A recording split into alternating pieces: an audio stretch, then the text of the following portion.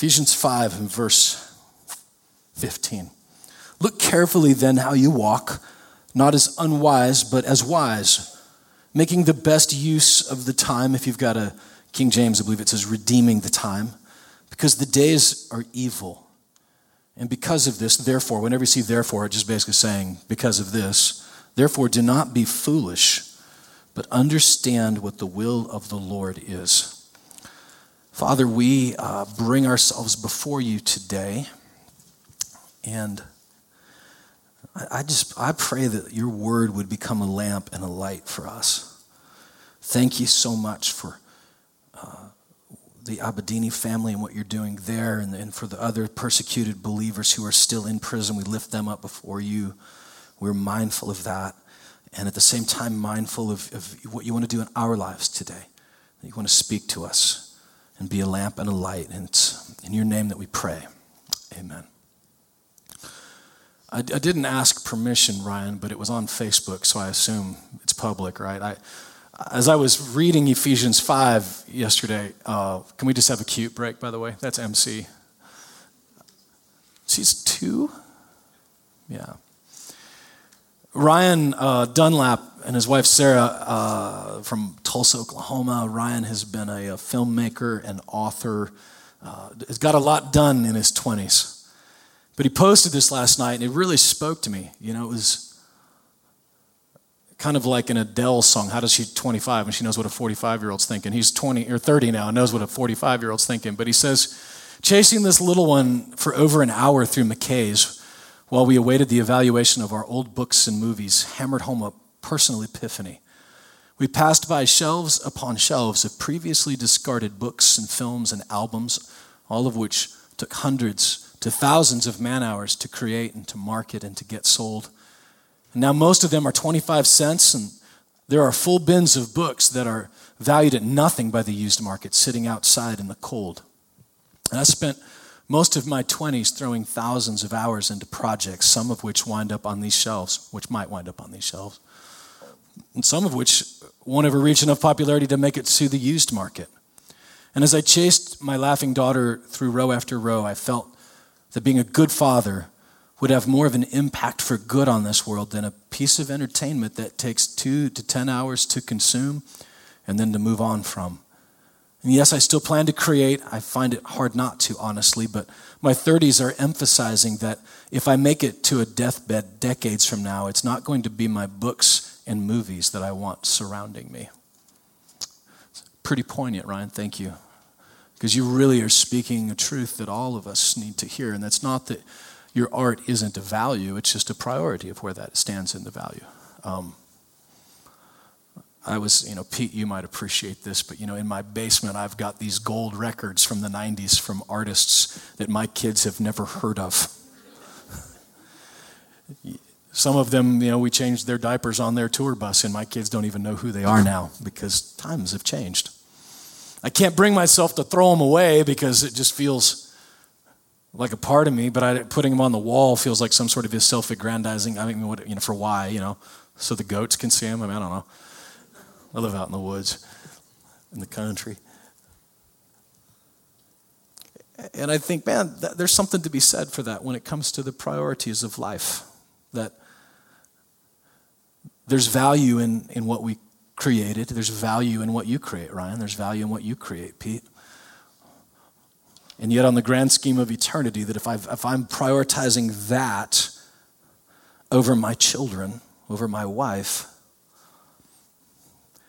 I'm not going to invite my gold records to my deathbed. Hey, quick, hurry kids, get the gold records. You're going to need to dust them. Maybe, do they sell those at McKay's? Do they have gold records there? Maybe $1 each. In fairness, I do, by the way, maybe the records might not matter that much anymore, but the people still do. I still maintain a lot of those friendships and relationships, and that matters. But I was thinking about that was what Ryan wrote and looking at what Paul was saying here in Ephesians when he says, look carefully. Look at how you're walking. In Haggai, which we started to read in the last couple weeks, he was talking to the people of Israel and how much they had blown it because it had taken them 18 years to rebuild, to even start, to pick up rebuilding the temple. They'd been there for 18 years and just kept putting it off because they had their other priorities. And he says the same thing that Haggai said to the people. Consider your ways, he said in Haggai chapter 1. He says, look carefully what Jesus said in Matthew 26:40. Could you not watch with me for 1 hour? Now that's been used to beat us over the head for our whole lives about, can you not pray just for an hour?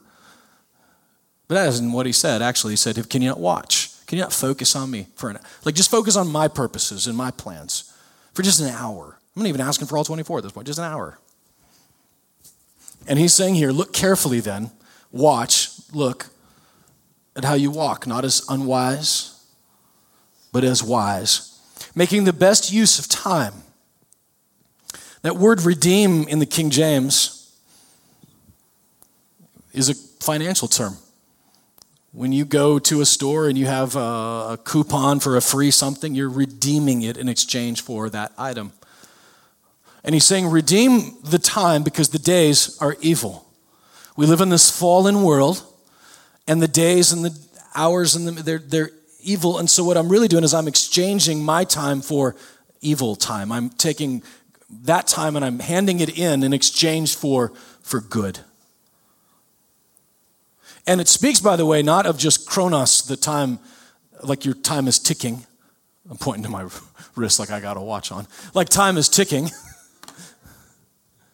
It's not chronos. That word appears in the New Testament, but that's not what it says. This is kairos, which is opportunity. Redeem the opportunity, for the days are evil. And what an opportunity really speaks of is that there is a opportunity, the window of opportunity is open, but at the same time, the window of opportunity can also close. At one point, we talked about last week, the two older sisters who were interviewed, and they were being asked, they're in their 80s, and most of their friends, all their husbands and their children, some of their children had died, and they're kind of living together in this nursing home, and they were asking, why don't you just go out and make more friends? You can play shuffleboard or bunco. And they said in this interview, well, we don't have time for that. And you think, we live in a senior citizen center. You get all kinds of time. But what they're saying was we don't have that much time in our life left.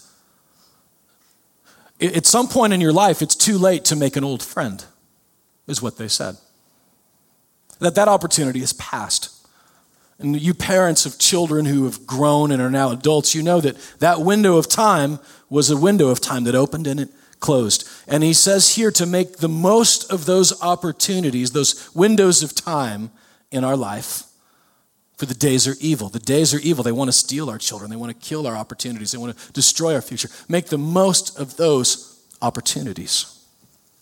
And that's what the prophet Haggai was telling the people of Israel. Now is the time to rebuild your temple. You're 18 years in. You're saying it isn't time yet, Haggai 1. But the Lord says it's time now. Now is the time. Now is the window of opportunity to do that. And what is the temple today? Not this. This is just a building that keeps the temple from getting rained on, isn't it? 1 Corinthians 3. Ephesians 4, 1 Peter 2 tells us that the temple of the Holy Spirit is us, you and me. And I truly believe that it's time for some of us. Some of you are already doing it, but for some of us, we need to get our act together, and it's time to seize the opportunity to rebuild our temples.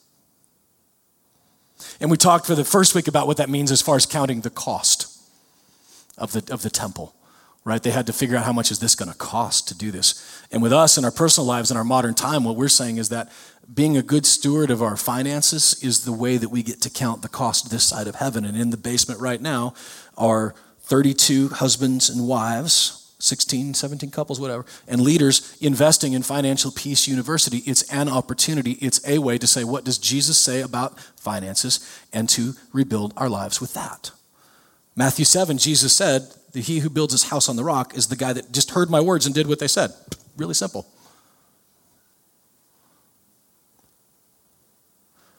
So if the cost of it is counted, then the next thing we got to do is figure out, well, what's the blueprint for our temple? What's the architectural drawing for our temple? And I think that it comes from time. Our time, and let me tell you why I think that. Because when you're planning out your week, when you're planning out your days and your hours and your calendar isn't so much about what do I got to get done, even though that's what it seems like a lot, right? I got to get this done, I got to get that done. The list happens. My wife loves the lists. She got lists everywhere. Loves lists, loves checking stuff off of lists. But I wonder if a calendar, if a planner, so to speak, if your time, hour by hour, isn't so much about what do I got to get done as it is the answer of the question, who do I want to become? Who do I want to become? And if I back into it from that question, who do I want to become? This all of a sudden doesn't become a list of what I've got to get done. This is a script. I am writing out, I want to be a better father. And so I'm going to look at this and say, man, I got a finite amount of time in this day, today, finite amount of time. What am I going to do today to become a better father a year from now? The tyranny is, I feel like I got to get it all done at once and not remembering that every victory is really just a series of small victories stacked up enough in a row to be that person. And it's so easy to get overwhelmed and think, I want to be a better father. Well, great, we all do. What do I do? A day at a time, an opportunity. If you go to the book of James, I want to show you that from another perspective, but an opportunity for us to become who we want, who God has called us to be. I want to be somebody who seeks first the kingdom of God, right? Like that's who I want to be.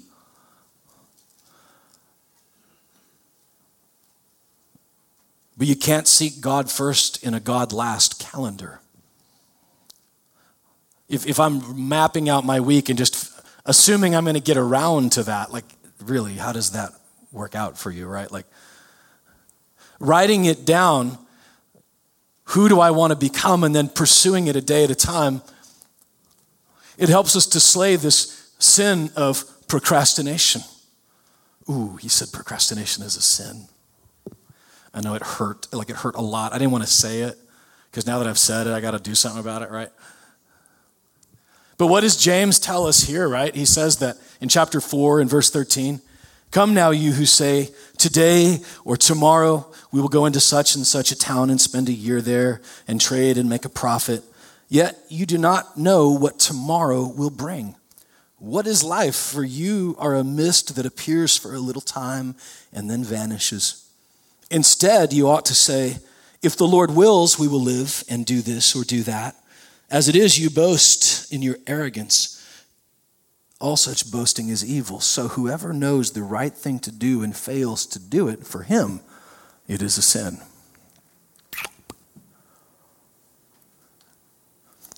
If you read this at a glance, you might think, well, he's just saying I shouldn't write a calendar then. So what am I going to?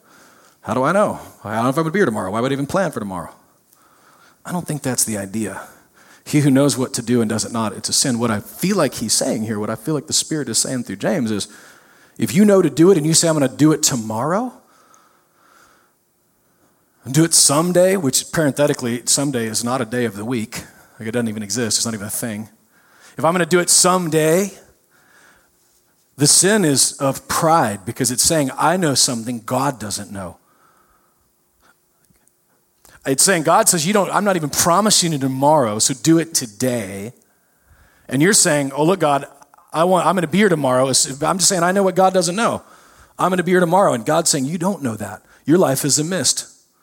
So if you know to do it and you're going to put it off till tomorrow, procrastination is a sin. Because it's saying to God, pride, I got this figured out. I have a better idea of how and why to do it. I don't know if you guys have this happen at your house. Probably not. But at our house, this happens. Where our kids, we ask them to do something and they have a better idea.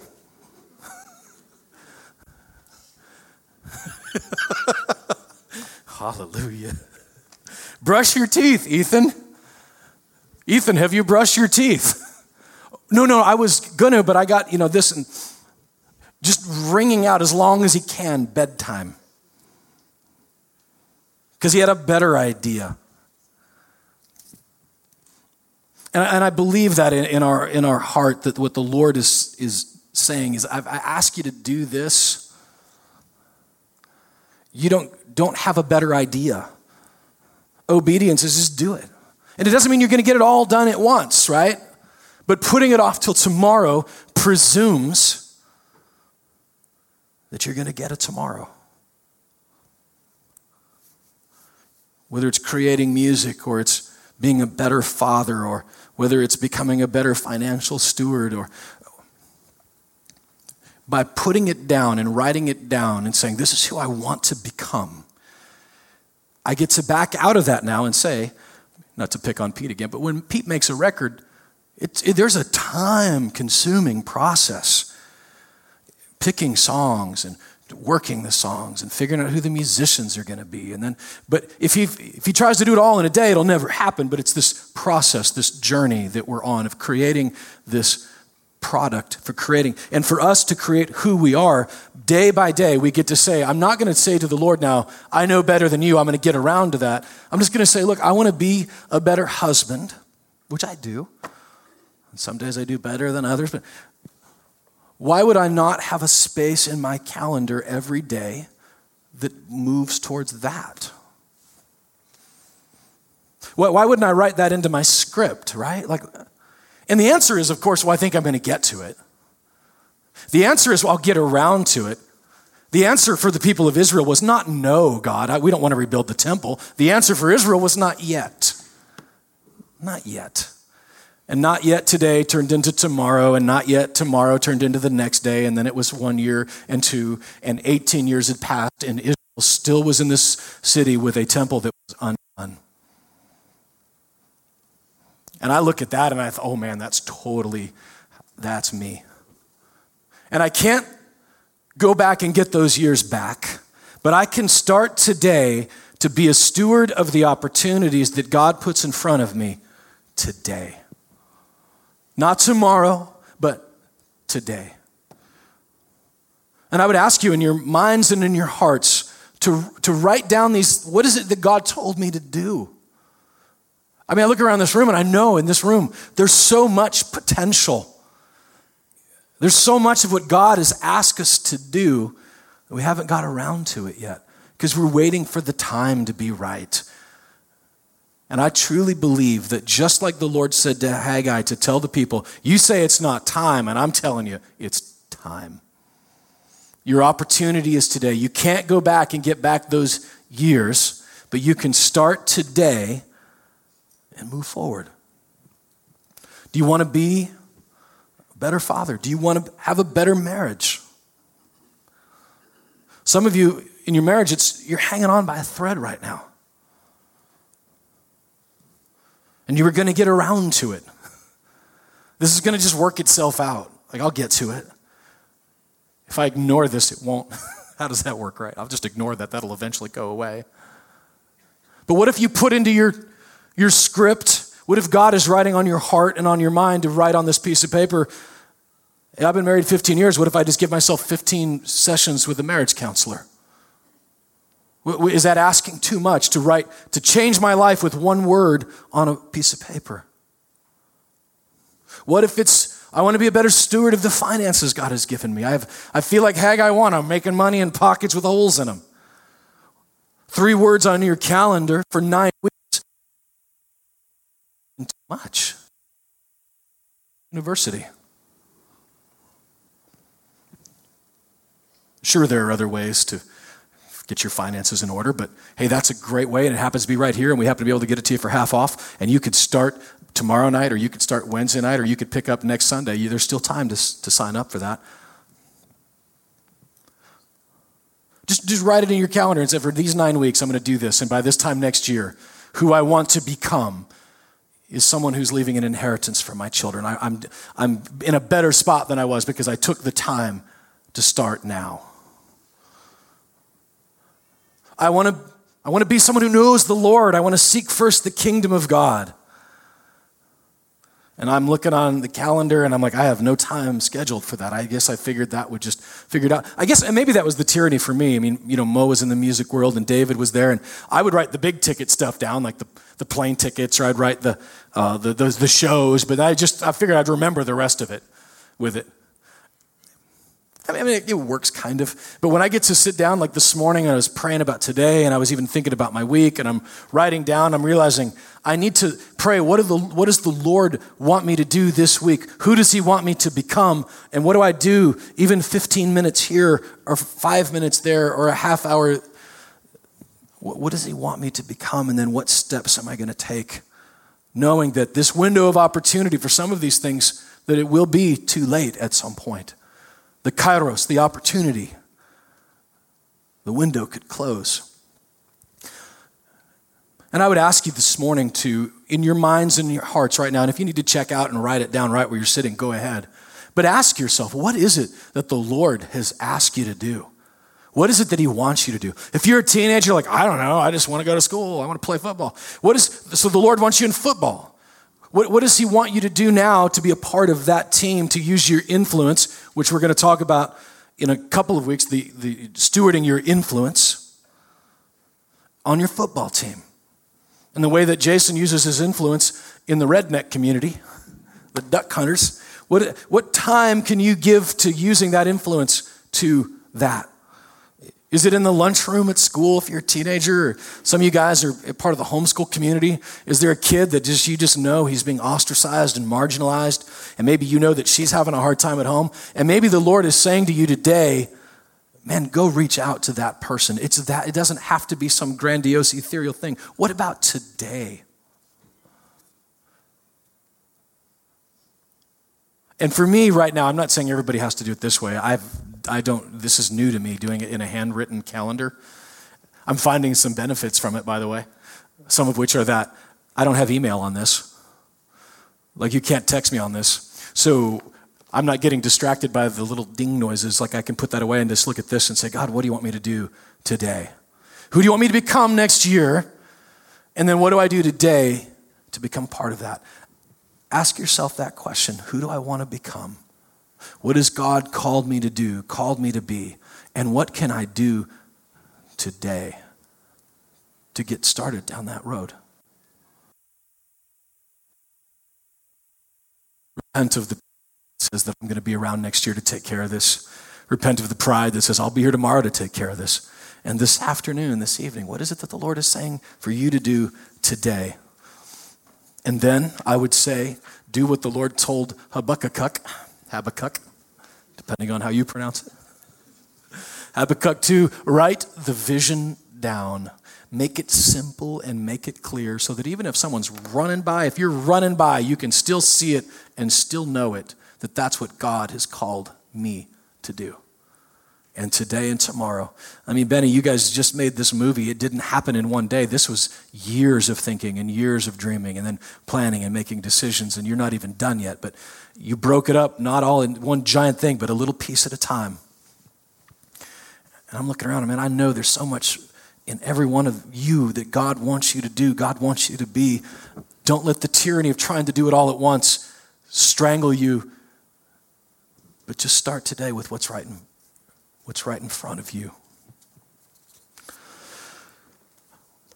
When I'm writing this stuff out, I'm going to tell you this. It means I'm living by design, and it's not by default. By default was that this stuff will just figure it out. But I'm saying, God, this is God designing it inside of me. And you know what it means, and what it is going to mean more and more and more, is I'm having to prioritize what's important to me. Because there's a lot of good things, but if there's 20 good things and I've only got an hour, I have to decide and pray and seek the Lord for what is truly important. And what that really means is shedding off that thing that is weighing me down. Hebrews 12, throw off those things that so easily beset you so that you can run this race.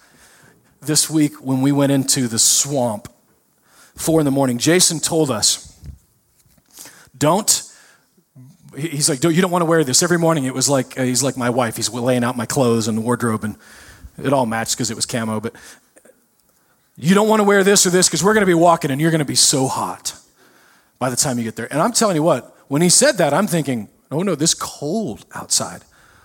This is freezing. But I did something that I don't do often. I listened. And so we walked in there, what I thought was going to be cold, but man, by the time we got to the middle of these woods, 2-mile walk, whatever, 20 miles, however it was, 1.2. I actually felt pretty good.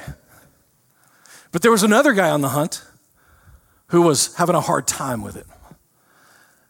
At one point, we were like, there's a man down. It's like Black Hawk Down, but like with a duck hunter. Duck hunter down.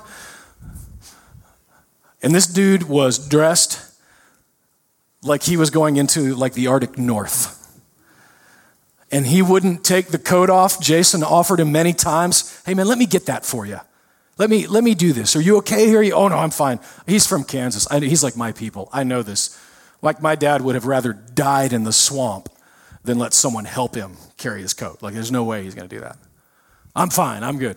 At one point, he said, look, somehow it came up, if we die here, we're going to name this duck hole after you. And he's like, well, it's probably the only way I'm ever getting anything named after me, so he's okay with that.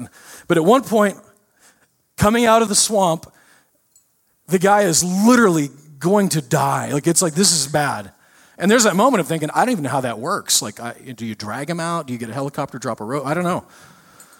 But at that point, he finally gave his coat to Jason. And in that coat was every shotgun shell apparently the guy ever owned. The coat itself was heavy. It was so heavy. He had beset himself with all this unnecessary stuff that only served to weigh him down, slow him down, and almost kill him because he was too prideful to shed it off of him. And Hebrews 12 tells us, take that stuff that's so easily besetting you and throw it off so that you can run this race. Because it was a hard walk, no question about it. Life is hard, no question about it. But if you're carrying unnecessary weight, if you're carrying stuff that you don't need, if you're doing things that you don't need to be doing and losing out on things that you ought to be doing, you can die in that swamp. And Jesus will love you just the same. We loved him just the same. It was just saying it doesn't have to be that hard. It just doesn't. And in our society, in our country, in our city, there are way more things to do, way more opportunities than we actually have time for. And so for us, our act of worship, our act of sacrifice is looking at things, sometimes good things, and saying, that's not essential for what God has called me to do.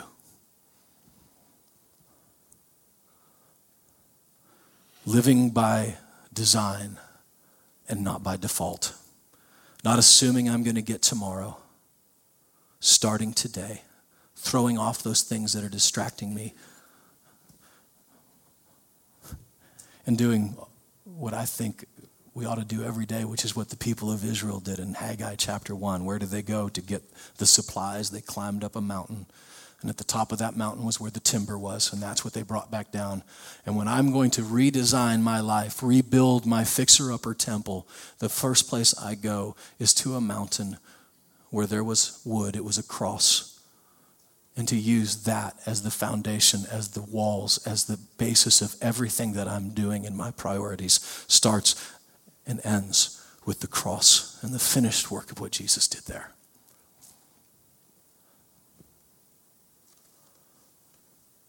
As we leave today, I can't emphasize enough the importance of starting. Don't wait till it starts raining to start building the ark. There are opportunities in this life that it will be too late one day. Slay the demon, slay the sin of procrastination in your life. Repent of the pride. And all repent means I'm just changing my mind about that. I'm going to do it differently. That's what repent means. Repent of that today. And as an act of worship every day from here on out, saying, I thought it wasn't time, I was going to be ready. And God was saying, oh no, you're ready now. Start now. Start writing that book. Start pursuing that friendship. Start digging in on your finances. Whatever the Lord wants you, who do you want to become? Who is God calling you to become? Start that today. Does this make sense? Redeem your time today. The day is evil, but you can redeem it a minute at a time, an hour at a time. You can redeem it, exchange it for something good. Would you stand with me? Let's pray. Charles Swindoll said, we're all faced with a series of great opportunities brilliantly disguised as impossible situations. Mike Coop, my friend who founded Place of Hope, says that, you ask him how he's doing. Oh, I'm awesome. I'm just faced with insurmountable opportunity. I'm facing insurmountable opportunity. This is every day. Today we're faced with impossible situations that are just disguises for what God has as our opportunities. Father, would you give us wisdom and insight into that? Lord, help us to focus on what we're gaining and not the pain of pursuing it. Help us to focus on the big picture, on the eternity. Help us to focus on the idea that I am investing this time, not wasting it, not squandering it, not killing it, but I am investing these hours, redeeming the time that you've given us. I'm sorry for the pride, Lord, that I have had. And I know that many in here are as well, that we're repenting of that and turning around and going a different direction. You didn't promise us tomorrow, just today. Lord, forgive us for asking you to keep a promise that you never made.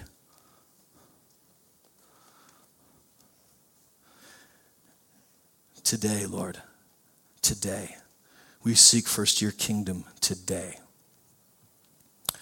It's in your name that we pray, in the nature of who you are, Jesus, that we pray. Amen.